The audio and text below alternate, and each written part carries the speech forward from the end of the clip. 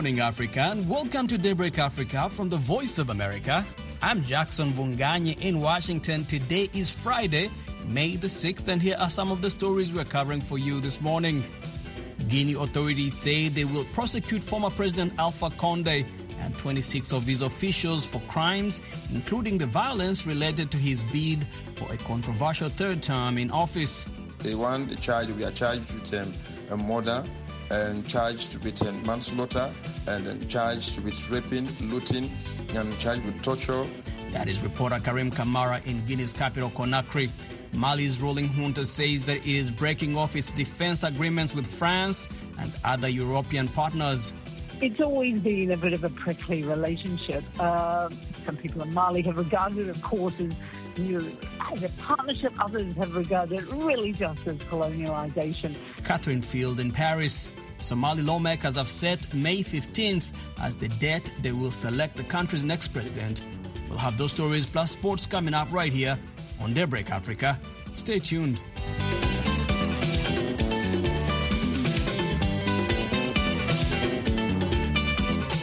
And for our top story, Guinea authorities said they will prosecute former President Alpha Condé and 26 of his officials for crimes including the violence related to his bid for a controversial third term in office. The 84-year-old Condé was overthrown in a coup d'etat in September by a military junta headed by Colonel Mamadou Doumbouya. Condé and his supporters will be charged with complicity in murder, abductions, torture, and illegal detentions. That is according to documents from the General Prosecutor's Office.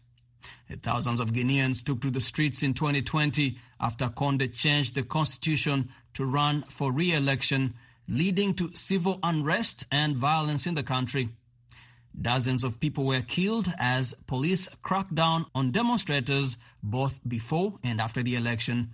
Rights group Amnesty International estimated that at least 50 people were killed and over 200 injured in the month leading up to the vote. Karim Kamara is a reporter and analyst based in Guinea's capital, Conakry. I reached him for more on this story and start off by asking him to update us on the current condition and location of the former president. So, Karim, let me start off by asking you, what has Mr. Condé been up to since he was removed from power? Well, since former President Alpha Condé was removed from power, he has just been under house arrest by the junta. So he has not been allowed to do anything else other than being at home and then under heavy security and a guide. Except recently when he left for treatment in Dubai and returned back into Conakry.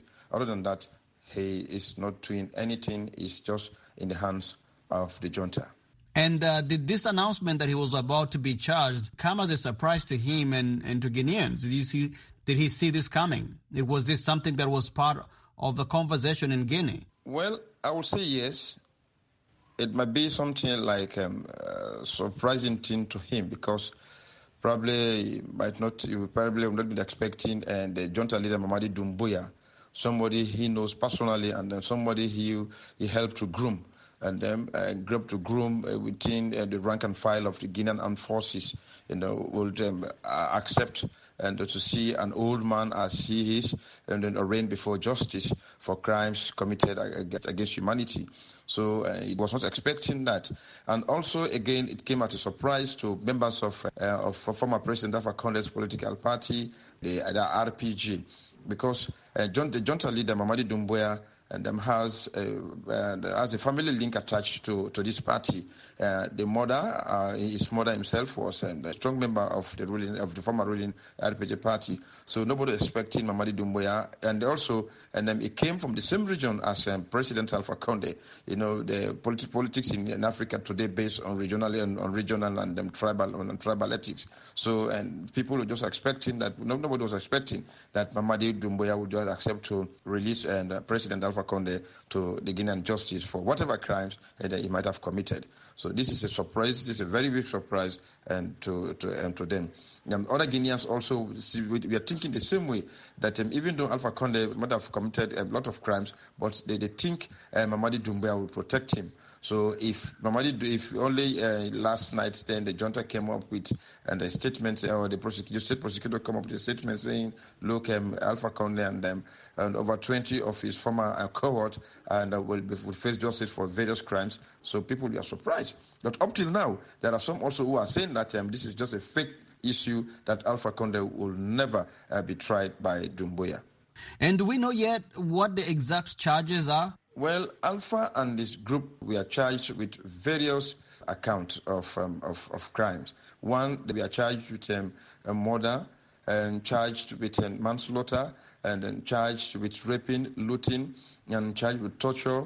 You have the former chief of police, and you also have the head of the National Gendarmerie, former head of National Gendarmerie, who is General Balde, and you also have the former Minister of Defense, and you also have the former Minister of Security, two former ministers of security, and they also have a man like Amadou Damaro Camara, who was the last spokesperson of the Guinean Parliament. So all these people have been indicted, and also the former Prime Minister, Dr. Ibrahim Kasori Fofana, who is currently being held and is in prison for other crimes like crimes of economic dishonesty.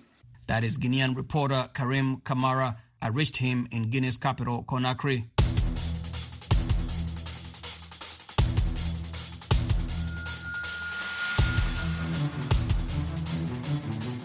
Somali lawmakers have set May 15th as the date they will select the country's next president. Mohamed Sheikh Noor reports from the Somali capital, Mogadishu. The Presidential Election Committee, which included 17 members from both houses of parliament, met in Mogadishu on Thursday and agreed on the date for the election. In a vote by a show of hands, the members of the committee chose lawmaker Abdighani Ugaz as the chairman of the Presidential Election Committee, and lawmaker Mohamed Kero as its deputy chairman. The committee decided to hold the election on May 15th, just 2 days prior to the deadline set by the international donors to cut their funding unless a new Somali government is formed. In a brief statement, the deputy speaker of the upper house, Ali Sha'ban, said that this marks a step forward in completing one of the last duties of parliament to elect the president. He said, obviously, our agenda was to elect the committee overseeing the election of the president and to set the date for the election. In the end, he said, God made it easier for us, and now you can see how well we did. The presidential election has been delayed for more than a year because of political disputes that dragged out the process of electing members of parliament. Last year, lawmakers tried to extend the term of President Mohamed Abdullahi Mohamed by 2 years, but reversed their decision under strong international pressure. About a dozen candidates are expected to seek the presidency, including the incumbent, two former presidents and former Prime Minister Hassan Ali Khaire. Mohamed Sheikh Noor for VOA News, Mogadishu, Somalia. Daybreak Africa continues. Mali's ruling junta announced that it was breaking off its defense agreements with France and other European partners that were put in place nearly a decade ago to help the Malian military stop a jihadist offensive. In a televised statement, junta spokesperson Kano Abdoulaye Mayiga said that Mali had, quote, noticed a profound deterioration in military cooperation with France for some time now. The agreements provided the framework for the 2013 Operation Barkhane, in which French forces were deployed to help the Malian military fight jihadists in the north of the country, as well as the European Takuba forces deployed in 2020. Mali is also revoking a defense cooperation treaty signed in 2014 between the two countries.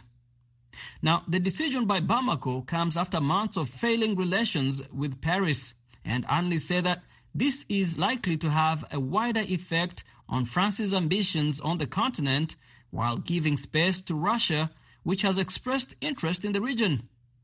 In late April, the French military accused Russian mercenaries known as the Wagner Group, currently operating in Mali, of staging a mass grave using real bodies in an apparent attempt to frame French forces and discredit Paris's counter-terrorism operation in the region. For more on the history of this operation and the implication of the recent fallout between Mali and France, I reached reporter and analyst Catherine Field in Paris.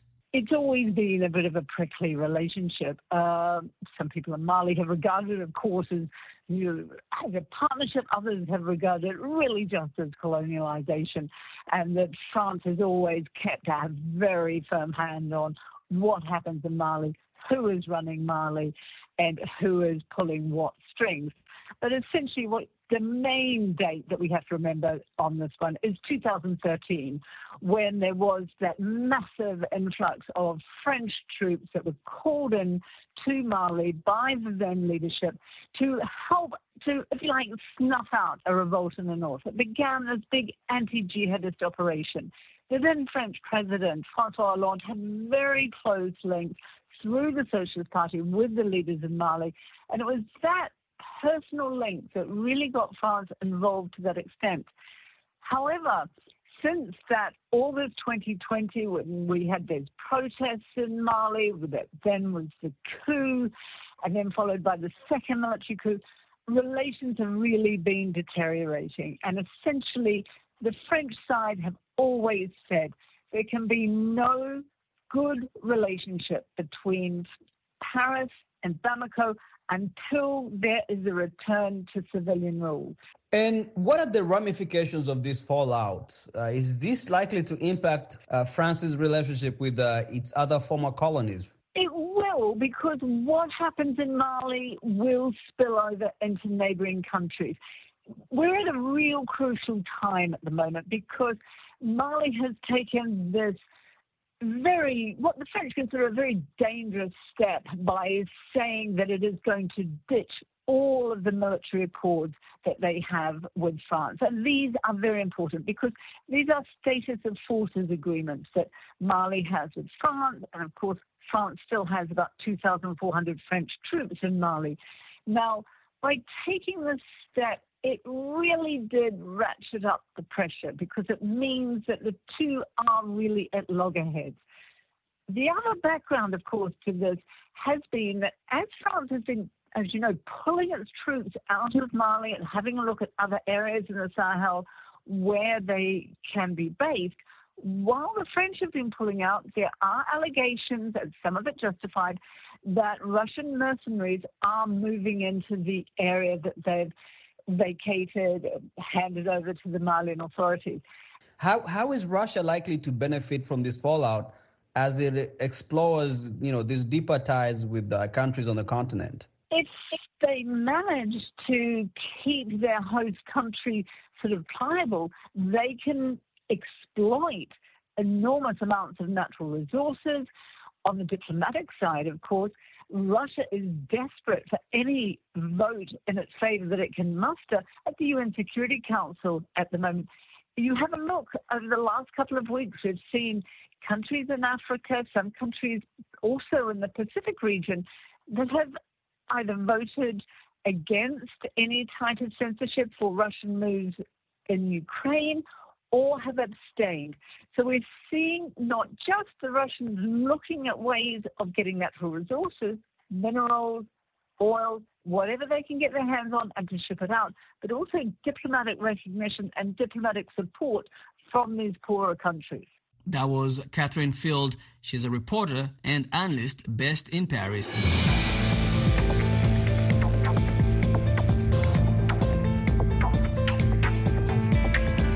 Over 20 African countries recently ratified the establishment of the African Medicines Agency, or AMA. It is a specialized health organization of the African Union that seeks to enable the production of quality medicines to be sold to African countries. It will also facilitate efficient and credible regulatory reviews of new products, as well as increase the supply of quality standard medicines. And meanwhile, a team of researchers from the Center for Global Development KEMRI Wellcome Trust, the Africa Centers for Disease Control and Prevention, and other groups examined the cost-effectiveness of vaccine use in Ethiopia, Kenya, and Nigeria. They found that vaccines can dramatically reduce severe cases and save lives if they reach the targeted demographics and are administered early. Javier Guzman is the director of the Global Health Policy Program at the Center for Global Development. He tells VOA's Carol Van Dam that if vaccine coverage had prioritized people 50 years and older, death could have been slashed in half. The first point is, as you said, vaccines reduce severe cases and save lives, and not just that, but provide, additional economic benefits. So if you look into Kenya specifically, Kenya would have been able to cover 30% of their population with vaccines. That would have reduced infections by 10% and deaths by 54%. Of course, we know Kenya, unfortunately, didn't get to that coverage level. I mean, they are at 15% at the moment. So, you see how this is a missed opportunity. And the price is very much related to the type of vaccine. So clearly, viral vector vaccines are much more cost-effective than mRNA vaccines, and of course, much more cost-effective than other vaccines. And that is important, not just because we are able to model the health benefit based on, how the vaccine performs, but also the costs based on not just the price of the vaccine, but also the cost of deploying the vaccinations. So the first one is price.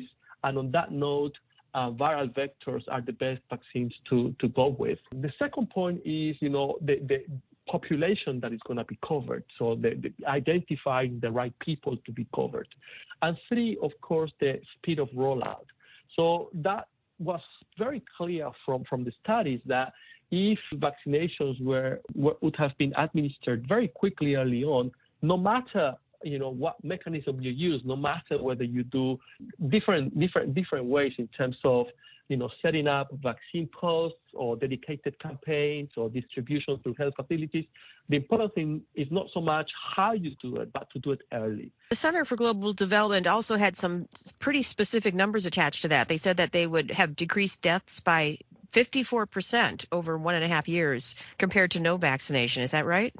That is the numbers for Kenya. So yes, in Kenya, if the coverage had been 30%, 10% of the infections would have been reduced and 54% of deaths would have been averted. If we look at, Nigeria and Ethiopia, the numbers are basically not deaths, but DALYs. I don't know if you're familiar with DALYs, but DALYs are basically a measure that captures not just, the years of life lost, basically deaths, but also the disability. So this is also an important factor. That was Javier Guzman, director of the Global Health Policy Program and a senior fellow at the Center for Global Development. He was speaking to VOA's Carol Van Dam from Washington. In the Democratic Republic of Congo, former Prime Minister Augustin Matata Ponyo has declared that he will run for president in the 2023 elections under his newly formed Leadership and Governance for Development Party. Matata, who was indicted for embezzling public funds, served under former President Joseph Kabila. Matata tells Eddie Isango of VOA's French to Africa service that he has no legal restraints from running for president since the Constitutional Court dismissed his embezzlement case on grounds that it had no jurisdiction over the matter. I confirm that I will be candidate to this election, the presidential election. I will be candidate because I was chosen by my party during the Congress that I have to be a candidate. And to say I would be candidate, I accept it. How would it be possible with all the issues that you have with the Congolese justice? Yes, I think that the judges, the justice, especially the Constitutional Court, has closed already the justice problem because after the examination of the issue, all of the judges of the Constitutional Court concluded that I didn't do anything, and the process was closed. That to say, today I don't have the justice problem. It remains only the politics problem. Why? Because the Constitutional Court said it's finished. The justice problem are finished. But now we remain by the politics problem. And it is a shame to see how that the Constitutional Court, the decision of Constitutional Courts could not be accepted. That is a shame. It's not acceptable because constitutionally, when you try to read the Article 168, Alinéa 1, it says that all of the decisions of Constitutional Courts must to be executed immediately by any person in the country. It's not acceptable today to see the Senate and the public institution refusing to applicate a decision of the Constitutional Court. It's not acceptable. That was Augustin Matata Ponyo. He's the former Prime Minister in the Democratic Republic of Congo, speaking to VOA's Eddie Isango.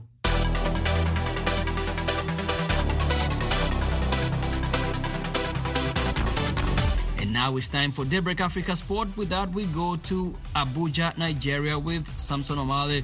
Good morning to you, Samson. Good Friday morning to you too, Jackson. We begin the sports with the CAF Champions League semi-finals, which get underway this weekend. Petro de Luanda will be looking to make history when they face Wydad Casablanca at the 11 November Stadium on Saturday, while Al Ahly will look to shake off their indifferent form when they host ES Setif for a spot in the final when they meet in Cairo. And to Gabon, where the 2021-2022 season in the Gabonese National Division 1 Football Championship will resume with day 1 matches on May 14th.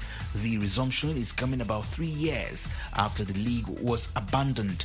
Charles Nzengo, Secretary General of the National League of Professional Football, disclosed that it was now very necessary for the league to return. He said this will help the league, which has been structured in a new format, to meet up with the Confederation of African Football calendar for the ongoing season. Staying with football news, 8 teams have confirmed participation in the regional Sakafa Women's Championship. Uganda will host the championship at the Fufa Technical Center in Njeru between May 22nd and June the 5th. The national teams that will take part in the Sakafa Women's Championship include host Uganda, Burundi, Djibouti, Ethiopia, South Sudan, Tanzania, Rwanda, and Zanzibar. Uganda Crested Cranes coach George Lutalo says the Sakafa tournament will be used to prepare for the Nations Cup, on that the team will enter residential campaign beginning from the 7th of May. We are trying to use it to give a chance to all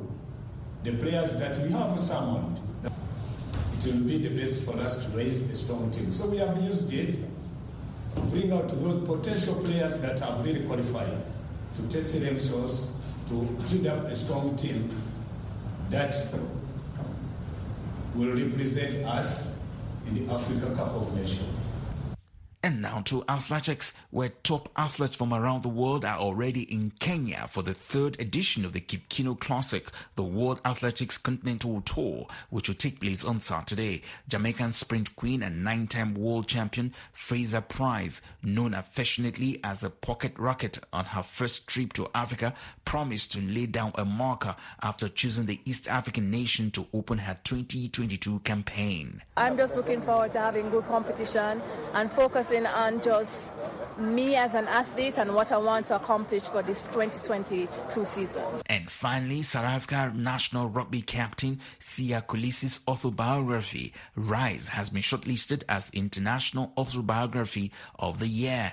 And that's it on Daybreak Africa Sports. I am Samson Omale in Abuja, Nigeria. It's back to you, Jackson, in Washington. And that's it for this edition of Daybreak Africa. We thank you for spending this morning with us. Until next time, I'm Jackson Vunga.